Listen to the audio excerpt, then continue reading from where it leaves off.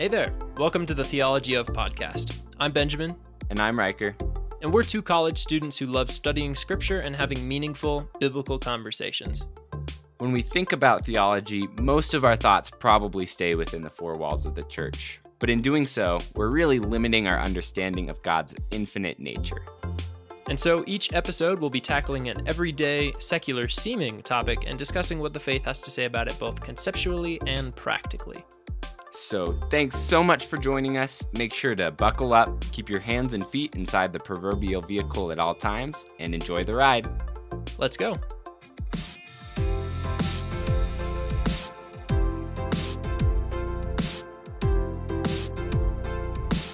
Hello and welcome to the final episode of Season 1 of the Theology of.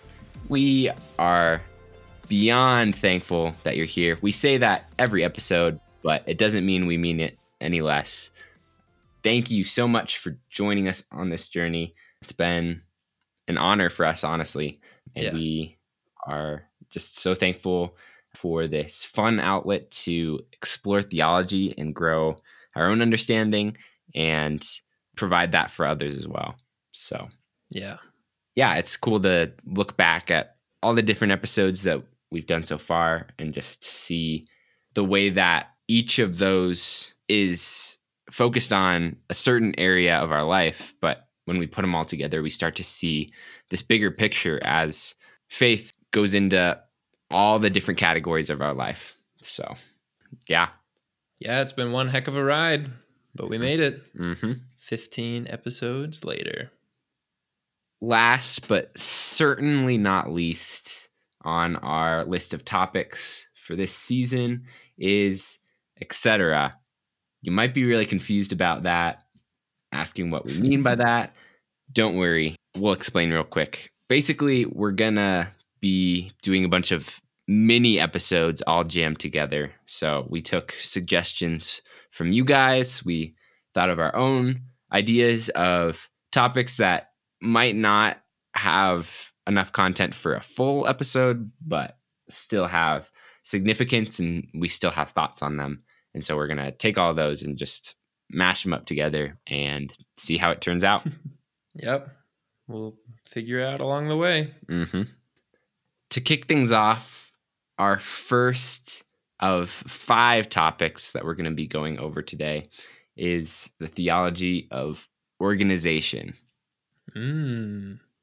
It's a good one to start with. Yeah. So, Benjamin, take it away. What are your thoughts on that? Well, I think that organizing or organization can be defined in 2 different ways. It can be first as more of the cleanliness way, having everything in order, making sure that everything looks spick and span, everything looks good and organized. The second, I think, is actually something that my mind didn't go to first. My mind went to the more cleanliness side, but the second idea behind organization is actually more of bringing stuff together. Like you are the party organizer for your friend's birthday or something like that. You're bringing something together, you're making it happen, and you are the life force behind some sort of event or opportunity or something like that. So that's what comes to mind when I think about organization, is those 2 forms. Which one are we going to try and tackle today? Or are we going to try and do both? Yeah, I think we can tackle both. But something that I wanted to mention that piggybacks off of that idea that you just said was that organization is the thing that God does in creation in Genesis 1. And it's the exact opposite of the world before creation, which was formless and void, which, I think fits your 2 categories, because you have the void side of things, which is negative, but then cleanliness is a positive version of that. And then formless is negative, but then bringing together is positive. So, yeah. And I think going along with that, it's worth noticing that organization is very much an active process. It's something that you actively partake in to clean up the house, to clean up the room, to bring something together. Like you are very much actively in that process. And so it's nothing passive. It's not something that you can just shrug your shoulders and let it go, because eventually things will need to be organized, or, eventually you will need to do some organizing to make things happen. And so similar to faith, organization is active. It takes our full minds, it takes our full selves, and it requires that we put some mind behind our actions, which I thought was really cool. And yeah, it applies to the creation story really well. Yeah, exactly. Because just like the second law of thermodynamics says, things naturally tend to go from a state of order to a state of disorder. And so to reverse that needs to be intentional. Right. Yeah. And I think as image bearers of the God who organizes, that's also a significant part of ourselves, and not just the single area of like cleaning up your house. But I think it's hard, honestly, to think of an area that it doesn't speak into. Sure. And I guess we can give a couple examples of that. Yeah, absolutely. I think for one, when we're talking about organization in the bringing together form, that tends to be communal. You're usually planning something, bringing people together for one greater cause, and that ends up being relational. So that ties back into our episodes on community, and that can go from anything from the gathering at a church to small groups to Bible studies, even to like one-on-one mentorships. And really what it is doing is we are actively, like we said before, actively mobilizing and engaging the world around us. We are bringing things together from disarray. We are bringing order out of the chaos, and we are engaging the world around us, as chaotic as it is, which I think is super cool. Yeah, that's awesome. So you have organization of people into groups and cultures. You also have organization of ideas, which is thinking. Because if you really stop and reflect on it, learning is about sorting thoughts and ideas out of the chaos and out of the randomness. And so that's a huge part of what we do as humans. Right. And it's something that we still have to be careful with, right? Because yeah, sure. I think it's really easy for us to try to help things to make sense in our brains by just slapping labels on things and then ruling them out or fully accepting them. But that's not a very nuanced way to live. And so we have to be careful that we're not organizing in the sense of dumbing things down, but we're organizing in a way that recognizes that there is still messiness in the world, and that's okay. And our own reason isn't the most important thing in this universe. Yeah, that's super great. And then kind of a subcategory of that, you have doctrinal organization, which is systematic theology. If you don't know what systematic theology is, first off, theology, right, is the study of God. And so systematic theology is taking the topic of God and splitting it up into all the different categories and trying to get a holistic picture of who God is. So talking about the Trinity and the incarnation, all the different members of the Trinity, and the process of salvation and end times, and all those things all wrapped up into one. So that's a way that even the study of God can be organized. And there's books out there that do just that. Right. So those are just a couple, but there's also politics, right? That's organizing. History involves organizing. Cooking, books, board games. The list goes on and on. Yeah. Organization is everywhere. In both forms of the word. Right.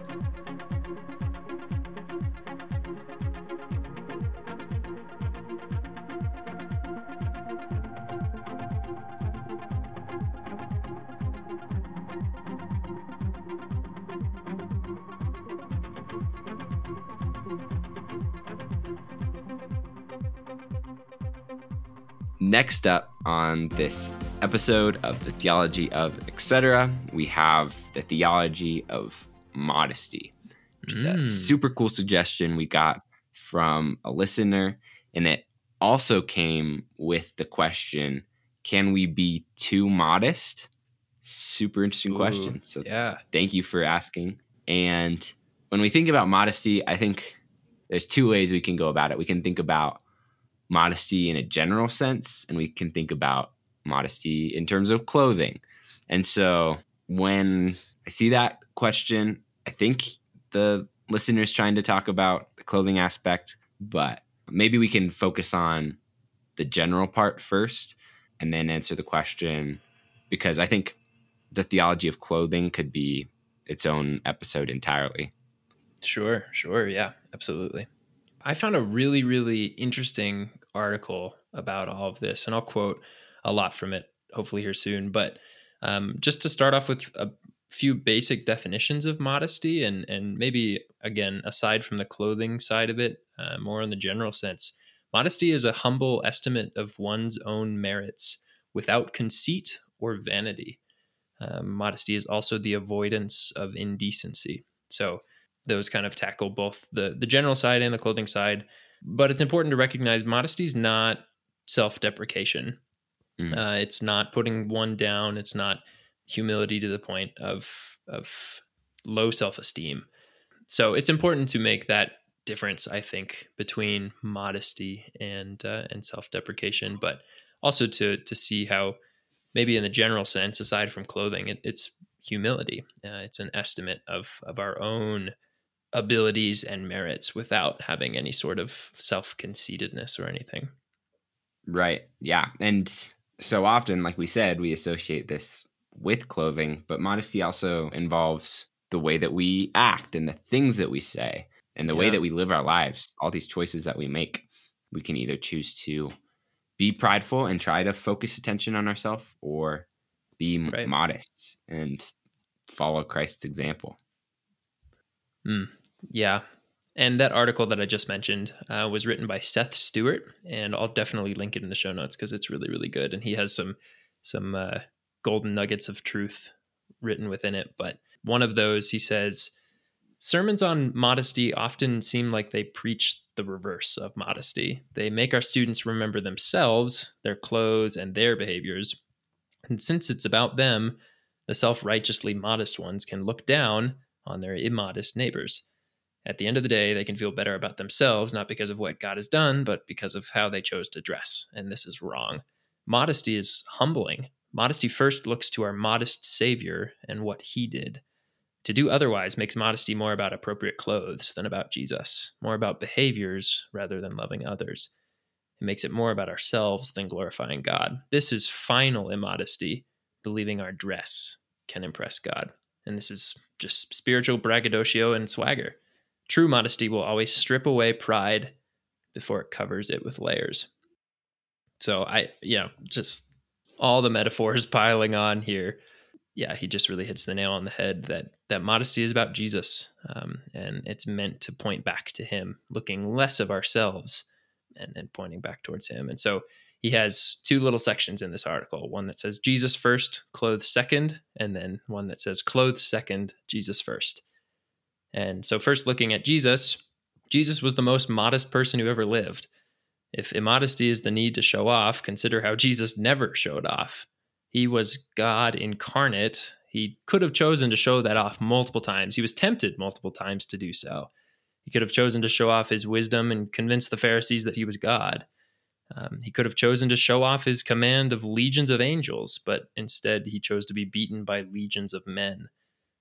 He could have chosen to show off and save himself on the cross. Rather, he chose to let them hang him until he died. And he could have shown off his justice and condemned everyone responsible for his execution, but instead he forgave his death squad, and they didn't even know what they were doing. So Jesus had everything to show off, but he showed none of it. So that's true modesty. Jesus is honestly the true exemplar of modesty, if you will. And in the second section, he says, clothe second, Jesus first. So maybe we might ask, okay, what's the list of rules? How many inches should the skirt be below the knee? And what brands are acceptable? Which ones would be good for Christians? Obviously we can't do that. To give us a list would honestly betray how we are to pursue modesty. Modesty can't be measured by inches and fingers. It's rather measured by Jesus' love for us. So he says, will what you're wearing draw attention to you? Will it show off your body, your physique, your status, your brand name wearing self? Does it put you on display? Does it make it harder for others to be holy? Or does it reflect the kind of modesty Jesus had? Jesus, having all power, chose to show off none of it.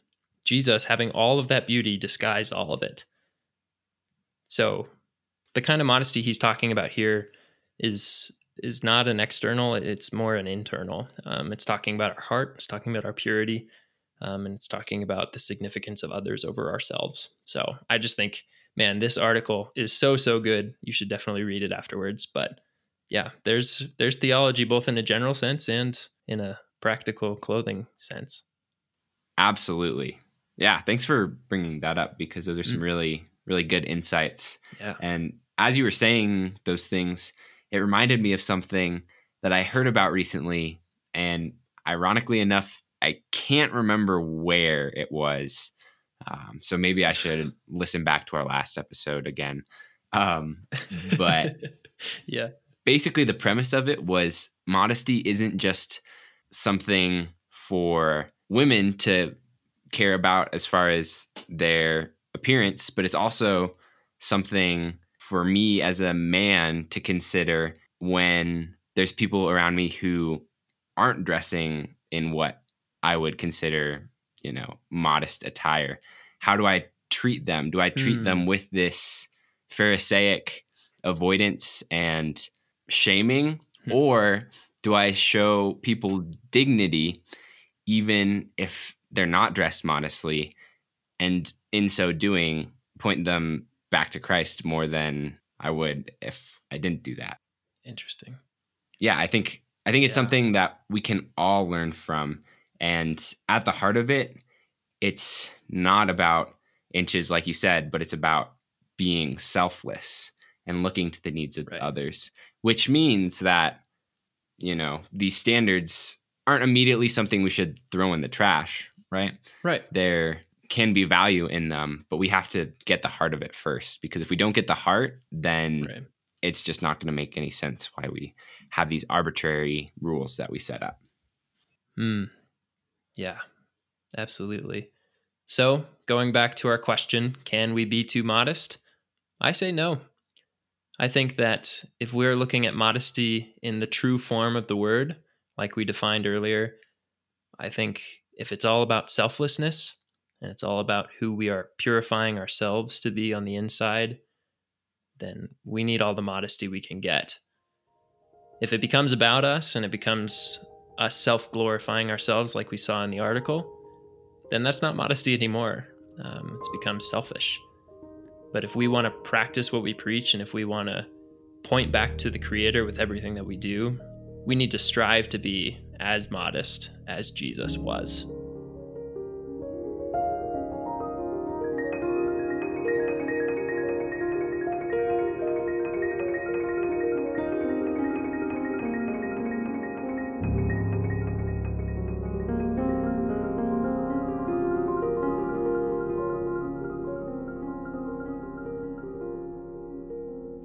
Up next on our list was a suggestion from a listener of the theology of holidays, which I thought this was super interesting and also a very, very good suggestion. So thank you for that.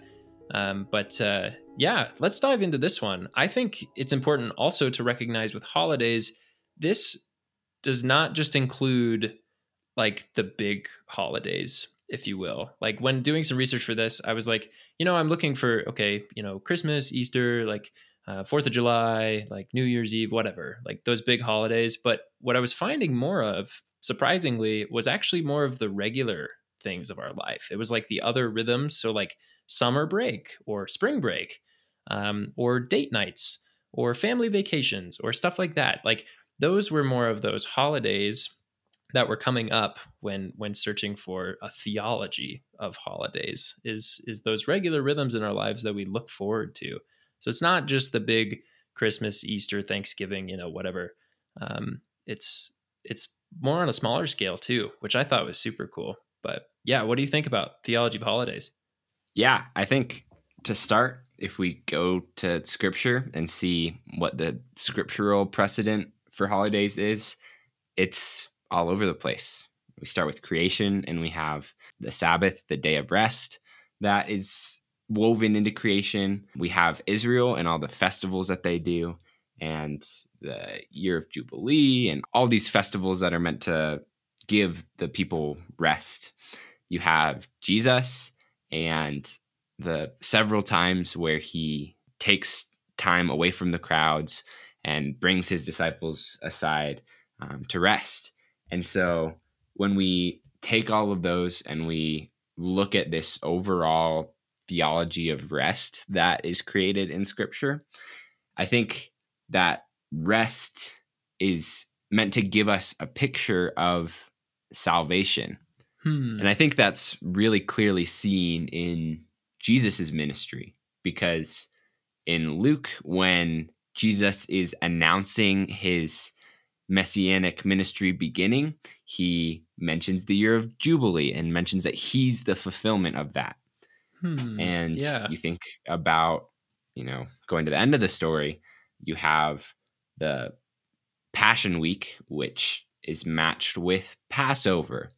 And so we have these Jewish holidays that are being used together with the storyline of Jesus to demonstrate the salvation that he's going to bring. Yeah, no, that's really good. And I think it, again, gets at the point that, these little liturgies, and this can go back to our episodes on seasons and other places that we've brought up liturgies, but these little rhythms that Jesus so greatly exemplified, and the little things that we add into our weeks and our months, as little holidays, if you will, is so important. And it reminds me of a quote. This is coming after a book written by James Smith called Desiring the Kingdom. But it says, to follow Smith in somewhat more broadly defining liturgy as the daily communal actions that perhaps unconsciously order our hearts, desires, and objects of worship, we see that holidays, when fully embraced and celebrated, should naturally give way to daily reflection and a never-ceasing perspective of ourselves as incarnately grounded within the global church, aka the body of Christ. So just these little things and these little ways that you go about your day and go about your week, and the little holidays that you create for yourself, we are reflecting the body of Christ as a whole, which I think is super, super cool. So it goes along with what you were just saying. Right. Absolutely. And when we're talking about holidays here, we also have to mention that not everybody celebrates every holiday, and that's okay. That's something that we can live with. An example of kind of the opposite of the case that we've been making about the good side of holidays is a quote from A.W. Tozer in The Pursuit of God. He says, "A man is not nearer to Christ on Easter Sunday than he is, say, on Saturday, August 3rd or Monday, October 4th. As long as Christ sits on the mediatorial throne, every day is a good day, and all days are days of salvation."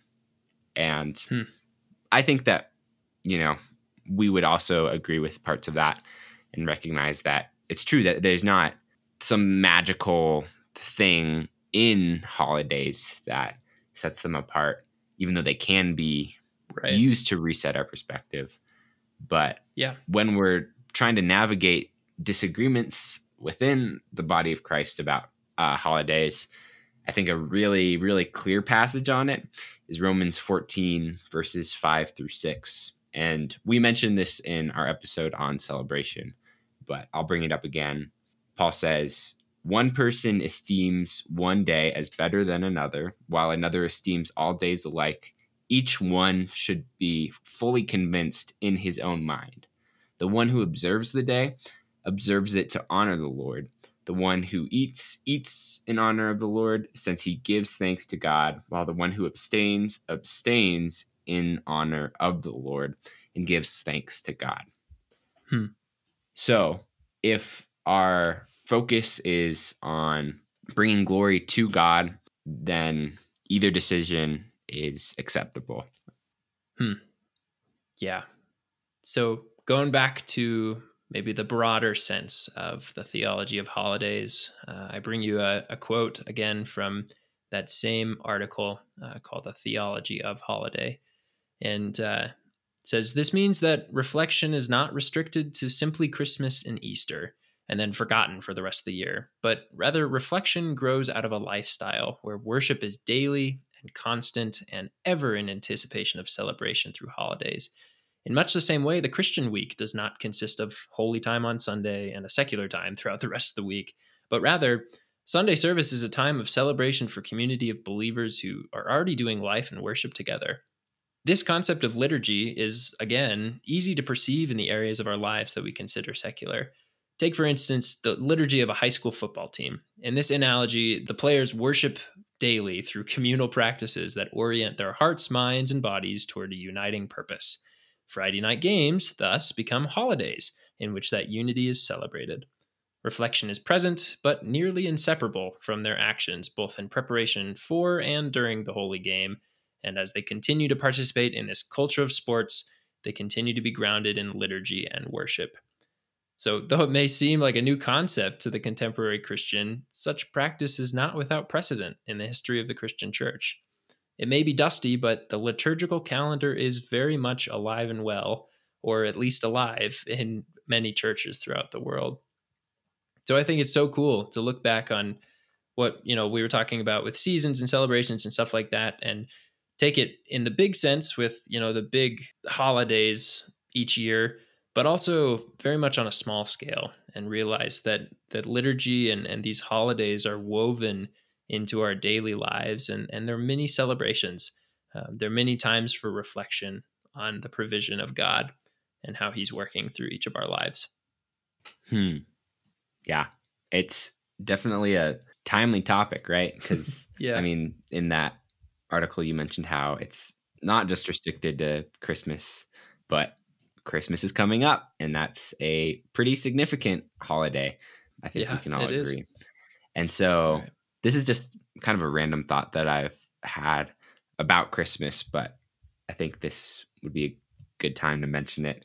I think that we have this idea of Christmas sometimes where you have the Jesus side of things and the focus on him, and then you have all the secular things like presents and all the other stuff that gets lumped along with Christmas. Right. Yeah. But I think we can see presence in a Christological sense when we recognize that Christmas is all about gifts, the biggest gift of all time, which was God incarnate. And so just a picture in my head that helps me to reset my perspective is, instead of thinking about Christmas as presents under a tree, I think about it as presents under a cross. And that, I don't know, for me, that just helps me to remind myself of the bigger picture. Yeah.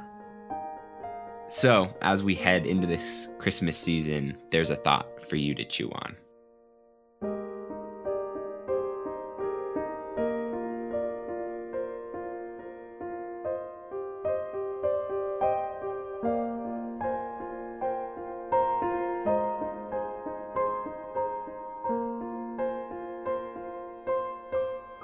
Topic number 4 on the agenda for this episode is the theology of friendship, which is such a fun topic to think about, and we're very thankful for that suggestion. So, yeah, Riker, what do you think? What do you got? Yeah, absolutely. We talked about this a little bit in the community episode, but friendship is more important than I think we recognize in Christian circles. Because you think about these analogies that were given of the church being, a building, the church being the body of Christ. And if those are true, then friendship is the mortar. Friendship is the ligaments. Yeah. And yeah, defining friendship as this Christ-like love, but it really is significant in the way that we interact with one another as believers and also interact with the world around us. Yeah, that's a really cool image to picture. I think a really great place to look for friendship and community, if you will. This ties back to those episodes, but is Paul.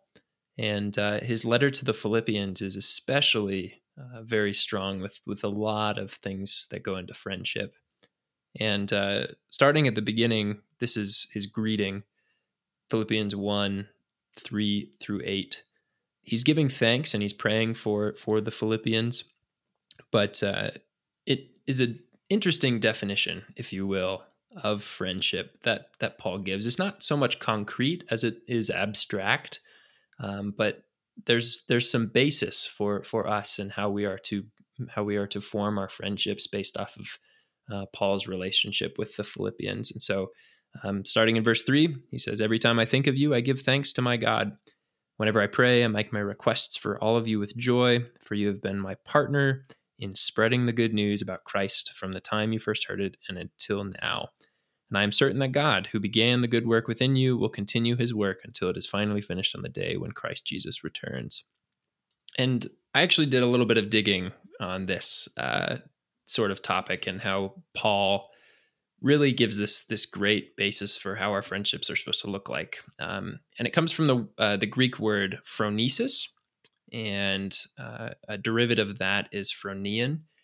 And in chapter 1, verse 7, where it says, "So it is right that I should feel as I do about all of you, for you have a special place in my heart. You share with me the special favor of God, both in my imprisonment and in defending and confirming the truth of the good news." So that idea of to feel, as well as to share, it's this idea of like-mindedness, this friendship, this bond, this relationship that Paul and the Philippians have. And that actually comes back up again in Philippians chapter 4, verse 10, where he's saying, thank you for the gifts that they gave him. So he says, "How I praise the Lord that you are concerned about me again. I know you have always been concerned for me, but you didn't have the chance to help me." And then he goes on to thank them. But this idea of concern is, again, a relational word. It derives from phronein. It's this like-mindedness where they know each other very well. They have this friendship, this relational bond that is unbreakable, it seems. And so, it's this idea of this affectionate concern for one another, this idea of fellowship when they come together, this joy, but also sharing in their sorrows and sharing in their pain. So he talks very, very bluntly about how I was imprisoned and you helped me. You were able to carry me through that. So it's such a cool thought.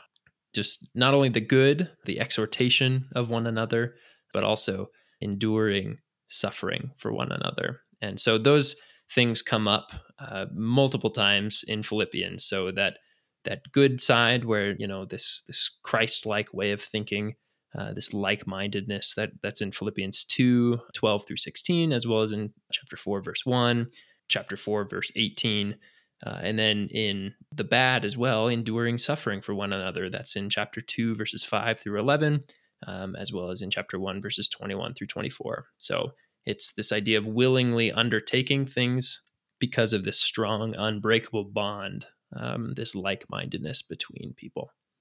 And everything that we've said up until this point about friendship is good and true, and it probably fits within our comfort zone. But we also have to remember that Christ calls us outside of that comfort zone.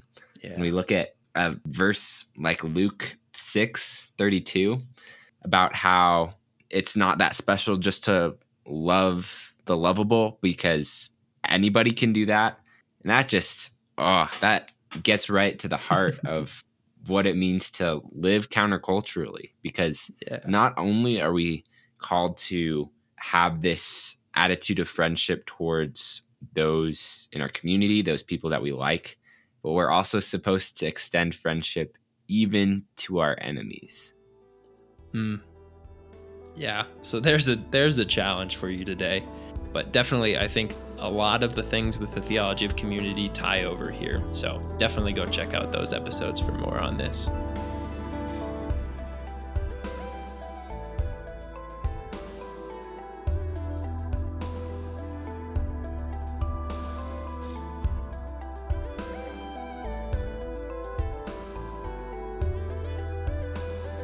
last but certainly not least, we have the theology of podcasts. Dun, dun, dun, dun. It was very, very clever. Good suggestion. Theology of podcasts. How in the world are we going to relate scripture and theology with podcasts? Yeah. Do you have any thoughts on that? Yeah, man. I mean, this goes back to sort of our mission statement. Why a podcast? Like, why didn't we just create a YouTube channel or, pick people out on the street to talk to? I don't know. Why did we choose to formulate this as we did? And I think there's a couple of key things that I came up with, at least, that podcasts are really, really great for. There's downsides to podcasts as well. But I think that they can be used for a lot of good. And the first is for ministry. Simply what we're trying to do here in some sense of the word. There are plenty of podcasts out there that talk about the Bible, that talk about, practical application of God's word, and, some that are just merely devotionals and stuff like that. And those are all really, really great.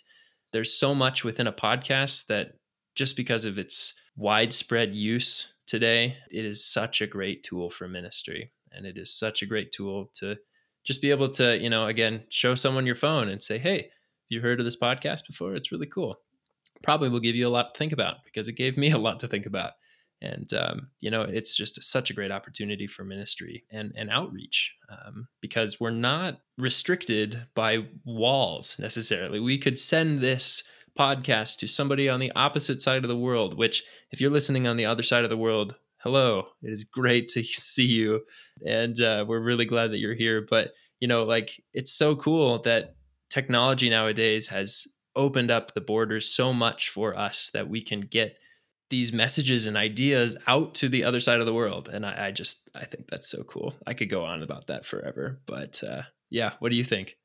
That's a really good point. Yep. I think another really cool thing about podcasts is they allow for a conversation to happen, right? It's more relational than other mediums are, because if you think about it, it's almost like this podcast is creating a conversation that's frozen in time, that 20 years from now we could come back to, or exactly, like you were saying, someone in Herzegovina could listen to. So it allows us not just to have this be a wooden theological set of ideas, but allow it to be more engaging and more about the listener and you, Benjamin, and myself all working together along the way. Yeah, that is super cool.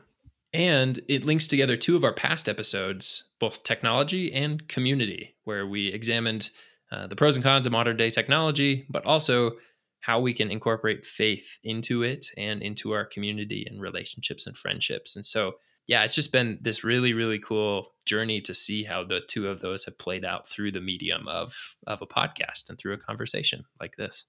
Yeah, and when you think about it, you might not realize it at the moment, but by listening and going on this journey with us, you're living out Psalms 1 verse 2.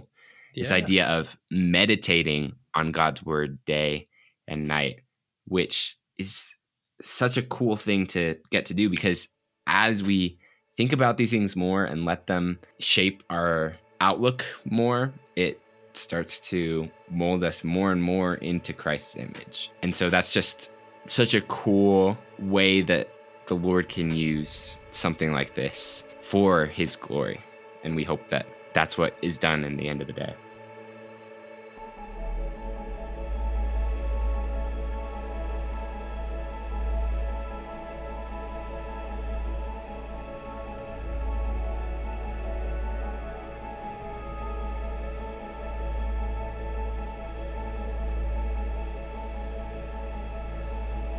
So there you have it. We have just finished season 1 of the Theology of Podcast.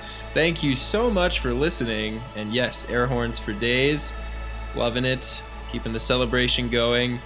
And we'd love to celebrate with you on our social media pages. Feel free to follow us and like us on Facebook and Instagram.